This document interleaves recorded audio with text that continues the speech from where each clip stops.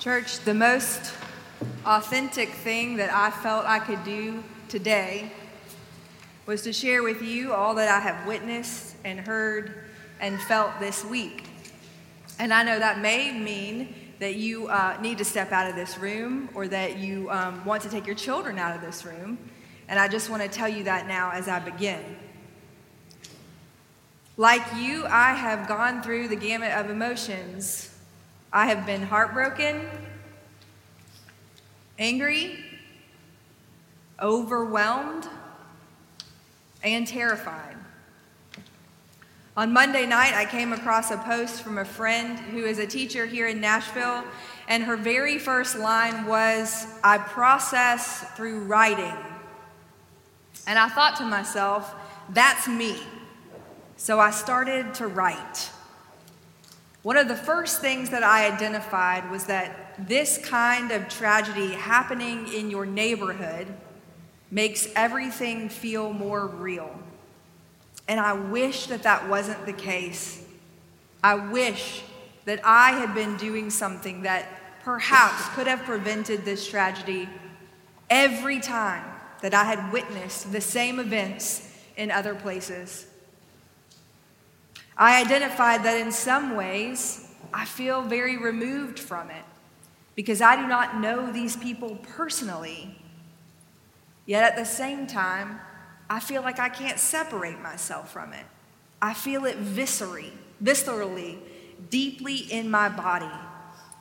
And maybe you feel that way too, because this is our community and this is our collective suffering.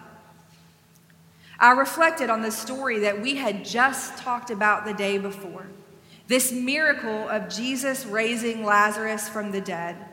When Lazarus walked out of the tomb, he was still wrapped in his grave clothes.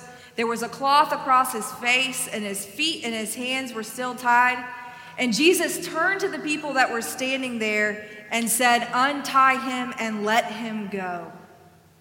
And I told you that I realized in that moment that Jesus' solidarity in that suffering not only revealed that God weeps when we weep, but that God expects us to help untie and unbind people from the grip of death. That we are made to be a miracle in the midst of the miserable. We talked about the image of grief as a cup that we bear. This week in our pastor's note, I kind of took you back to the garden about Jesus actually asking God, "Will you take this cup from me?" And I believe that God helped Jesus to hold on to it. That as we cry out to God this week and for the weeks to come, God comes to us and helps to hold our suffering. And that gives us a model to bear this cup together. I also told you that sometimes when we look at our own grief and we're holding it, we're walking around with it, we feel like we always have to attend to it. That it's not right to put it down and enjoy life and have joy and experience laughter. But I just felt convicted to tell you again, we have to put the cup of grief down. We have to go for walks. We have to turn off the phone. We have to look away from the news. We have to find our healthy outlets and use them. On Monday evening, like many of you, I hugged and kissed my children differently than I had that morning. As I bent down to put my daughter Madeline, who's 1.5, in her crib, she gripped my sleeve and she wrapped her legs around my waist. So I let her put her head back on my shoulder and I squeezed her tight and I prayed, "God, please don't let this happen to my children." I wish that I could tell you that that made me feel better, but instead, in my spirit, I heard, it doesn't work that way. It doesn't matter how much good I do or how hard I pray. I thought about that pastor who lost his daughter, and I asked myself, don't you think that he is good? God is not swayed by our works, And God did not bring this about. In that moment, I felt God asking me to help make sure this does not happen to my children or anyone else's. There has been a lot of back and forth about prayer this week. And the truth is, for me, I believe we need all understandings and all definitions of what constitutes prayer. Prayer is intercession. It is recalling someone and remembering them and holding them up. Prayer does provide comfort and strength. When we pray for these families, we are praying that they have the power to get out of bed in the morning. That somehow, some way, God will help them to keep on living. And we know that those kind of prayers work because we have felt it. We have felt the strength from God when people have said they are praying for us. Prayer also changes us. When we pray, our hard hearts are softened. Our perspectives are shifted. We feel the release of our sin and our shame and our guilt that we've been holding on to. When we pray, it is so our souls will be stirred and propelled into action. People are going to want to say it is either or, but I believe it's both and. We pray for peace for these families, and we pray to be people who do something so this horrific reality stops. On Tuesday morning, we opened this very sanctuary from 7 to 9:30. A mom and her 2 young girls dressed in their private school attire were the first ones through the door. Then next came a teacher who was about to go down to Harding Academy and facilitate a conversation with her 4th graders. Then a mom of 2 children who go to our children's center next door. And then teacher after teacher after teacher, one who works right across the street from Covenant. On Wednesday afternoon, I went to Harmony Independent and Assisted Living Facility, where we now sort of have a ministry of our church. We go and we do Bible study, and the residents there watch worship. And I had not been able to meet these people face to face, so I went to get to know them. But I also said, you need a space to grieve what you are thinking. And one woman piped up and she said, I used to work for the mental health facilities run by this state. And even though I have some issues with them, I lament that they're now closed down. That many people cannot get the help that they need. That people are pushed out on the streets or imprisoned. Yesterday morning, someone in our congregation texted me a reflection from a former parent of Covenant. And when her children asked her why, this woman said, hurt people, and healed people, heal people. And we agreed that as people of faith, we have to see those who are hurting and those who are in need of healing. On Thursday morning, 25 people from our church joined thousands of other people who went to the Capitol. Everyone was there for their own reasons. There were different cries and different chants and different signs. I didn't believe in everything I heard. I didn't believe in everything I read.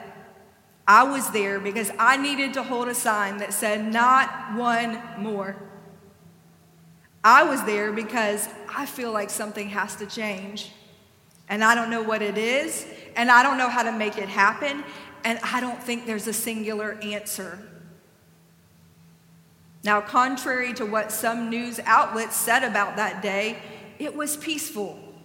The state troopers were helping clear people and get them in the building. People were following their orders. One of our church members, Alex, and I, we struck up a conversation with the trooper and got to know him and talked about all his connections to Belmead UMC. That isn't to say that there wasn't anger or fear or grief. I heard many cries that day. But this is the one that really stuck with me. Save our kids.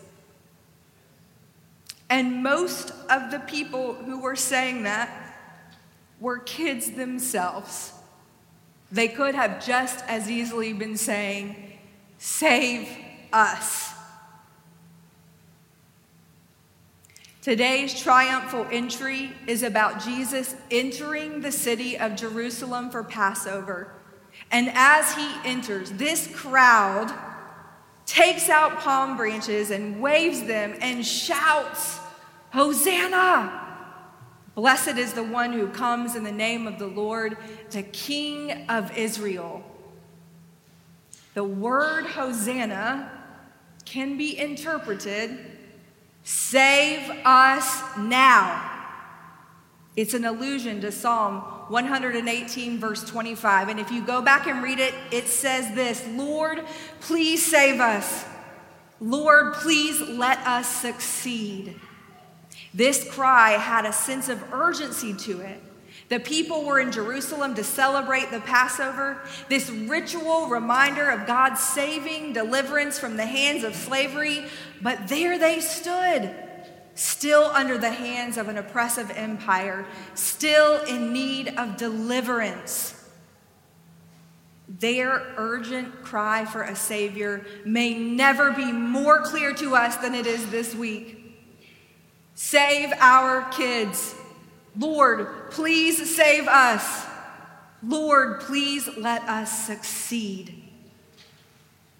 I believe there is saving work that only Jesus can do. We cry out, save us now, Jesus. And Jesus saves in the way that only a God can save.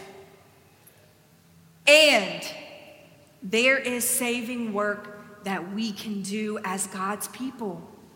And we cry out, Lord, please let us succeed. So there is life instead of death. If you go back to the events that led up to Jesus' entry into the city, you see that it was the miracle of raising Lazarus from the dead that sets Jesus' own demise into motion. Chapter 11, verse 47 and 48, after this miracle, it says, the chief priests and the Pharisees called together the council, and they looked at one another and they said, what are we going to do? This man is doing too many miraculous signs, and people believe in him. So verse 54 says the plot against Jesus began, and he was no longer active in public ministry. Verse 56, it came time for the Passover, and the people in the temple looked at each other and they started to ask, what do you think? He won't come to this festival, will he? And then it tells us that the chief priests and the Pharisees had given orders that anyone who knew where Jesus was should report it so that they could arrest him. Chapter 12 begins 6 days before the Passover, and Jesus shows up. He shows up in Bethany with Lazarus after he has raised him from the dead. He's at a meal, and Mary, Lazarus' sister, takes out expensive perfume and anoints Jesus and gets down on the ground and wipes his feet with her hair. And people believe that she is anointing him for burial, that this is foreshadowing this washing that he will do with his disciples before he is arrested. And then verses 9 through 11 tell us that the Jews learned where he was, and they came to see him in Bethany, and it was then that they decided that they would also get rid of Lazarus, because it was because of Lazarus that people believed. Verse 12, our verse for today, says, the very next day, after the Jews have learned where Jesus is, after he has sat at a meal with Lazarus and been anointed by Mary, this crowd went to the streets and they took their palm branches and they shouted, this is our king. I didn't realize it until this year, but every single one of those people put themselves at risk. The chief priests and the Pharisees had given orders that anyone who knew where Jesus was should report it. What do you think they would have done to people who were out in the streets calling his name? Lazarus would be taken out because of his association with Jesus. Still, they shouted and hailed him as king. Now, what's even more important is that there were two processions that entered the city that day. Pilate, the king of the empire, came in from one side, and he was there in all his military grandeur, his armor, his weapons, his people, his impressive horses, his soldiers.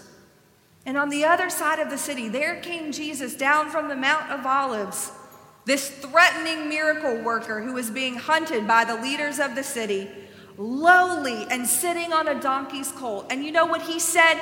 Do not be afraid. And these people made it clear who they were going to praise and which kingdom they believed could truly usher in hope and abundant life. Some people this week have tried to tell us that there is nothing to be done, that we cannot do anything to end this violence, that we cannot prevent these tragedies, that we will never change laws, and even if we do, it won't matter. Maybe it does feel like it would take a miracle to reform our country and end this crisis. But guess what? We believe in the God of miracles. We believe in the one who was more powerful than any other waymaker of wonders in his day.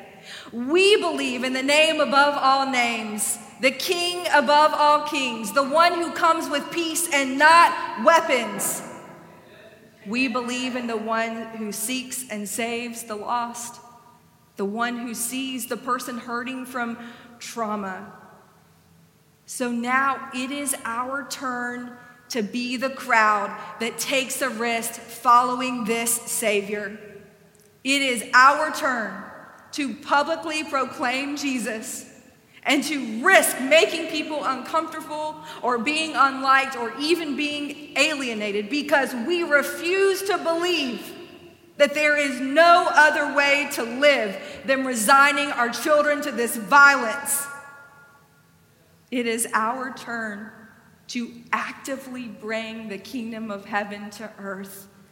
May we have the audacity to believe that it's possible. May we take risks so not one more child or educator is harmed. May we be the people that hold on to hope, who see a way when others see no way, who believe with every fiber of our being that we can make a difference. Because if not us, then who? And if not now, then when? The cry is as urgent today as it was all those years ago. Lord, save us now. Lord, please let us succeed. Amen. Amen.